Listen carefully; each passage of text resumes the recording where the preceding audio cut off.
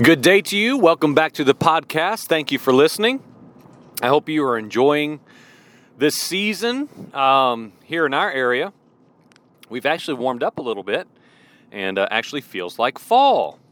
And that's awesome. I have not been recording very much for one primary reason that I'll get to, because that's part of what I want to begin to move into in an upcoming series. I was thinking that today I would just kind of do some loose commentary to build a little foundation for what I want to talk about. I would say for probably at least 3 recordings. It's not completed yet, but by the time this makes it online, it should be done and ready to post in order as we go. Trying to think if there's anything else I want to just kind of touch on before we get started. You know, let me just say this. I continue in my morning time before starting the day to just be stirred in regards to my faith. And just what is it that I am towards in my thinking, in the meditations of my heart, in faith and expectancy for this particular day now, not just for the call of God on my life, or not for my family or where we're going, what we're doing, who we're with, not for the future of my son and where will he be in 5 years. Now, these are all things that I do pray about, and I do with regularity wonder. Yes, of course. But I've been trying to force myself down into a funnel of thought that stays focused on today,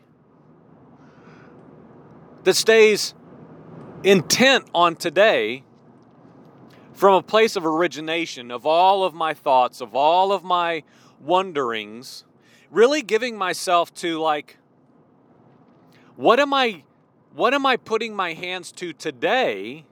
Because the thing I think that we don't realize, because of the busyness of life, because of natural demands, because of responsibilities,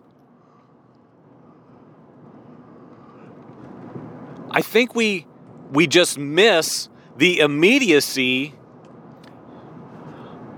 of our plans, of our trajectories. I would say that mankind as a whole is often so captivated by what is in the future as far as what it is now, just what it is. I believe a lot of times we forget that each and every day, every hour, every minute, every second, every mere moment is what is moving us towards whatever it is that's in front of us.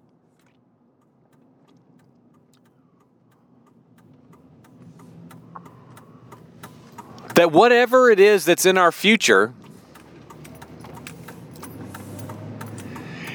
really comes back and is dependent upon our today. And that right there,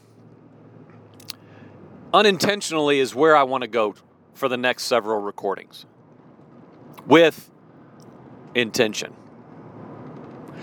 Because this is, and I want to primarily make this recording, this part 1, again, laying a groundwork, a foundation of thought. And I'm going to use a lot of natural examples, primarily one that I believe will make sense to us and kind of paint a picture from a natural situation that absolutely coincides with the spiritual action. The connection of spiritual and natural, the merging of the two, and seeing how they are in many ways, I would say, meant to be synonymous in how we function, how we go about our lives. And so, I've not thought about a title for this message yet. I should have done that beforehand, admittedly. This is not the most professional endeavor. But I want this to be about preparation. I want this series to be about a challenge to prepare. I want to build a little foundation today upon the power of preparation. Perhaps that's what we can call it. And I just want to give some examples in our natural lives, in our humanity lives of preparation. Because listen, I was talking to someone about this just last night. Now, we are a people, humanity now, are a people of preparation. We are a people of preparation. And I don't want this to become the whole message and the whole recording, but listen to what I'm saying, just for some examples that if we sit down and give ourselves to, we could literally spend hours talking about how we prepare for things in our lives. And so I'm just going to name several things to make this point crystal clear, again, to build a little foundation so we can build upon later, upon this foundation of thought. So some generic, very general life circumstance examples of what I'm talking about. You have children. You have had to prepare them to go off to school today. You got their books. You got their backpack. Perhaps you made their lunch, or you gave them lunch money. You got them on the bus, or you got them in your car. Well, you had to help them get dressed if they're young. You had to give them instruction. Did you get your homework? Did you grab your lunch? Is there anything after school today that we need to plan accordingly? And let's just continue this train of thought. Is there gas in the car? Is the car operational? Do you have a vehicle? If you bought that vehicle, you had to get a loan or you had to pay cash. You had to prepare yourself to buy that car. The people at the bank where you got the loan, someone had to prepare by going to school. They got a diploma. They got certification. They themselves got a vehicle and drove to that office that someone built because they prepared blueprints for those people to have a building to work in. They had to submit a resume. They had to prepare a resume to be submitted. They had to get a pen. They had to print out the resume. They had to sit and talk with someone. That person they're talking to had to sit down and prepare questions to be asked, criteria to be met, job qualifications that needed to be requested and therefore met. So let's go back to your child. You take them to school. The teachers are there, prepared. Lessons are prepared. Lunches are prepared. Recess is prepared. After-school programs are prepared. Band is prepared. Football teams are prepared. Bands have practiced music. They've bought it. They have learned it. They have given themselves to hours to practice, to perform, being prepared.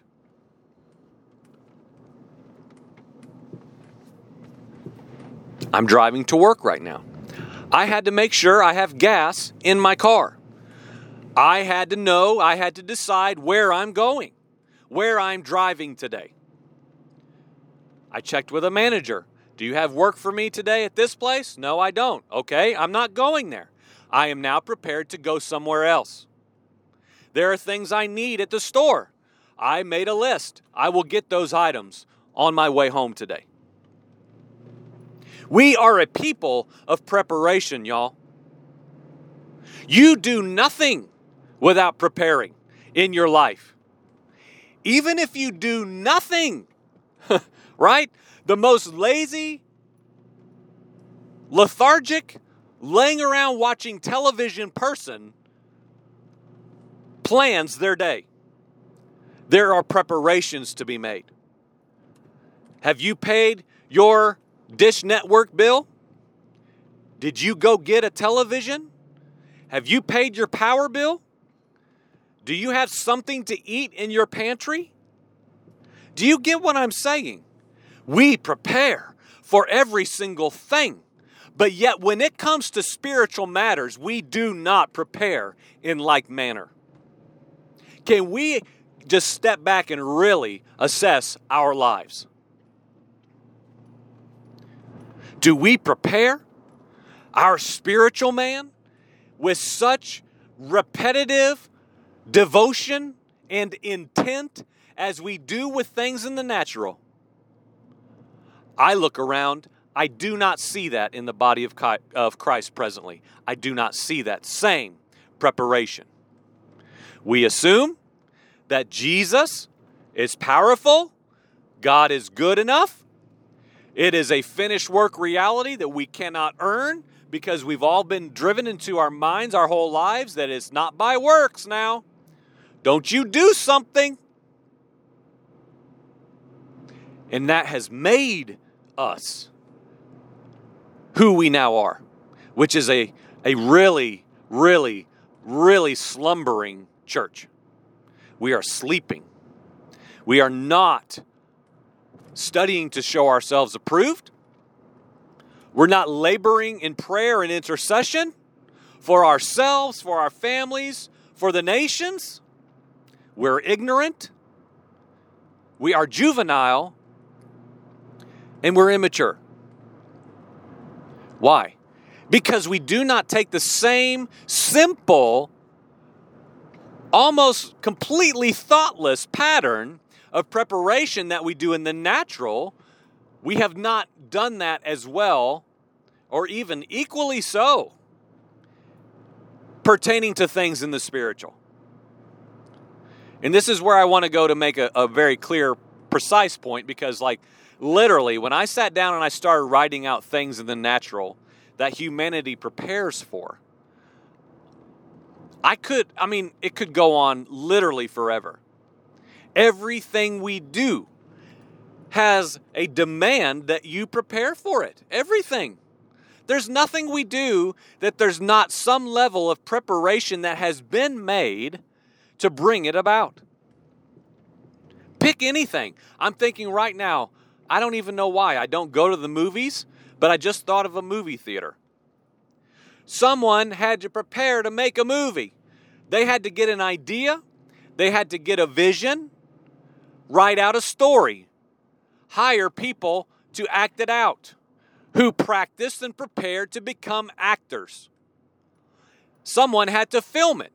Someone who prepared and practiced to become filmmakers. You get what I'm saying. Literally, y'all, this could go on forever. Lawn care, restaurant owners, school teachers, car detailers, every single thing in our life demands we prepare. And so here's my main point in the natural today. Right now, it is full-on deer season here in southwestern Virginia. It's really only my second season of deer hunting. I had never even fired a gun until 3 years ago. Now, I barely did then. I had never even had any interest to do it. But when I got the bug, I got it bad. And so I have been very much enjoying going out this season. We are in the fourth day, I guess. I got a good-sized doe on, I think it was day 2. One of my friends got one yesterday. I'm hoping to get one this evening, should time allow. But there's so much, as I'm sitting in the woods, and I'm meditating on the scriptures I've been looking at, and this foundation, if you will, of preparation, there are so many imageries within hunting that really, for me, demonstrate what I'm getting at in these spiritual matters. and is really teaching me the same principle needs applied to my spiritual life. Because here's the thing. Now, I don't jump out of bed at 5:30 in the morning to go hunting with great excitement.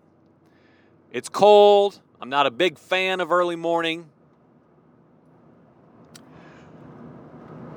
And so like evening is more my thing than the morning. So I'll use that as a better, more appropriate example. But before I go out, I have to have bullets. I have to have my rifle. I have to wear camouflage clothes. I have to dress warm because when I go out, it might be 50, and when I come out, it might be in the 30s in the shade. I have to know where I'm going. Where am I going to sit? And when I get there, I sit down, and there's something about those first few moments of expectation, anticipation, that is very invigorating. You feel like I'm here. I'm ready.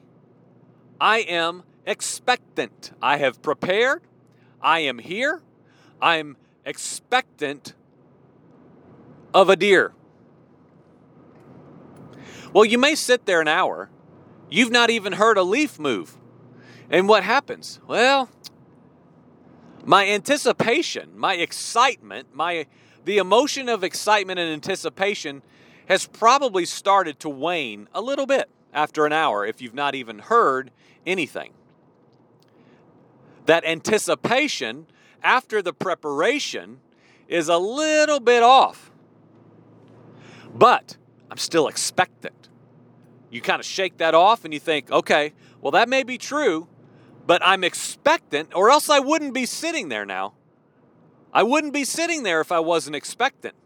I still expect that it's possible that at any moment a deer could walk up in front of me. I'm expectant. And so I was prepared. I went out. I positioned myself in anticipation, in excitement. And I was expectant. I had an expectation when I went out last night. I will have one this evening should I go. I will have an expectation of the odds are very good that I will see and shoot a deer tonight. It's very good possibility. I am expectant. I am fully convinced that I will likely see a deer. Or else what? Or else what I'm doing is absolute foolishness. If you told me for certain that there were no deer in my county, there has somehow been a survey where men combed every inch of the forests and the woods and the neighborhoods and every acre on my property, and they found for absolute sure there are no white-tailed deer in Scott County. Would I go out? No. That would be foolishness to do the exact same thing. Well, here's the thing, right? And I hadn't really thought of it just like that, so may the Lord speak to all of us within this. This is the reality of the spiritual, of the faith-based positioning ourselves in expectation, in anticipation about God doing something on the earth, in us, through us. We act most times. I have been guilty of this for most of my life. The Lord is really setting me free and stirring in me to move and to speak and to believe in faith, things I have not really done before over these last several months. But I would say most of us who call ourselves followers of Jesus walk, really spiritually speaking, from a place of, you know what, there's no deer in the county. So I'm not going to go sit out there. I'm not even going to go sit. There's no deer here. It would be a waste of time. Because our faith is very low. The tank of faith in our lives is very low on expectation and anticipation. We do not expect God to do much in or through and around us. Let's just be honest. That is absolutely true in the world today. Believers now, absolutely evident without question by the condition of the body. There's very little preparation, which leads to no expectation and no feeling of anticipation. The body is not preparing for anything. She's not being prepared. She's not preparing for her bridegroom. So, there's no anticipation. There's no expectation. There's no excitement in doing the work of the Lord to fulfill the rule and reign, dominion on the earth, government of God establishing by the people of God anymore. We just go through life, saved, quotes, and wait for the end. Get me out of here. Take me to heaven. The end. And we miss joining in to the awesome work of God on the earth through Himself now, which is His body. Me and you, should you be in Him. Born again, born of the water, born of the Spirit, in the kingdom that is your abode. And so, friends, again, let me just use this to kind of build a little foundation of thought for where we're going to head. When I go out hunting, the only reason that's not absolute foolishness is because the likelihood of me getting a deer is very good, and I know that. And y'all, that is what we have been given times a million as the people of God. We have been given a God who longs to do and be way more than we prepare ourselves to be a vessel for. He is wanting a people to say what? He's wanting Yochanan, the immersers on the earth in this hour. John the Baptist. He's wanting men to say, prepare the way, prepare the way, prepare the way, prepare the way, prepare the way. Messiah is just over the hill. Messiah is just down the road. Are you ready? Are you ready? We must be prepared. We must be prepared. And if in fact we are prepared, we will see Him when He comes. Or else what? He will come as a thief in the night. Well, why is that? No one's prepared. That is the simple parable teaching from the Scriptures that my 8-year-old son could understand. If you're not prepared, if you're not the watchman waiting, it will sneak up on you. You will have no idea He's coming, and you will miss out, friend. You will miss it. And if you are not prepared, if you are not preparing yourself, your lamp is out, you are in darkness, you will, of course, have no anticipation. You will have no expectation. Why would you expect the Messiah that is coming, that is on His way? Why would you expect Him to do anything? Because you're just waiting around, fulfilling the parable of the servant who was just hanging out, or the servant who buried the money that he was entrusted. What did the master say? I thought you'd do something with this, friend. Why didn't you put this in the ground? Or why did you put this in the ground and hide it? Well, I was afraid. So I just sat, I buried it in the ground, and I pulled up a chair and I sat on it. Here it is. Aren't you pleased?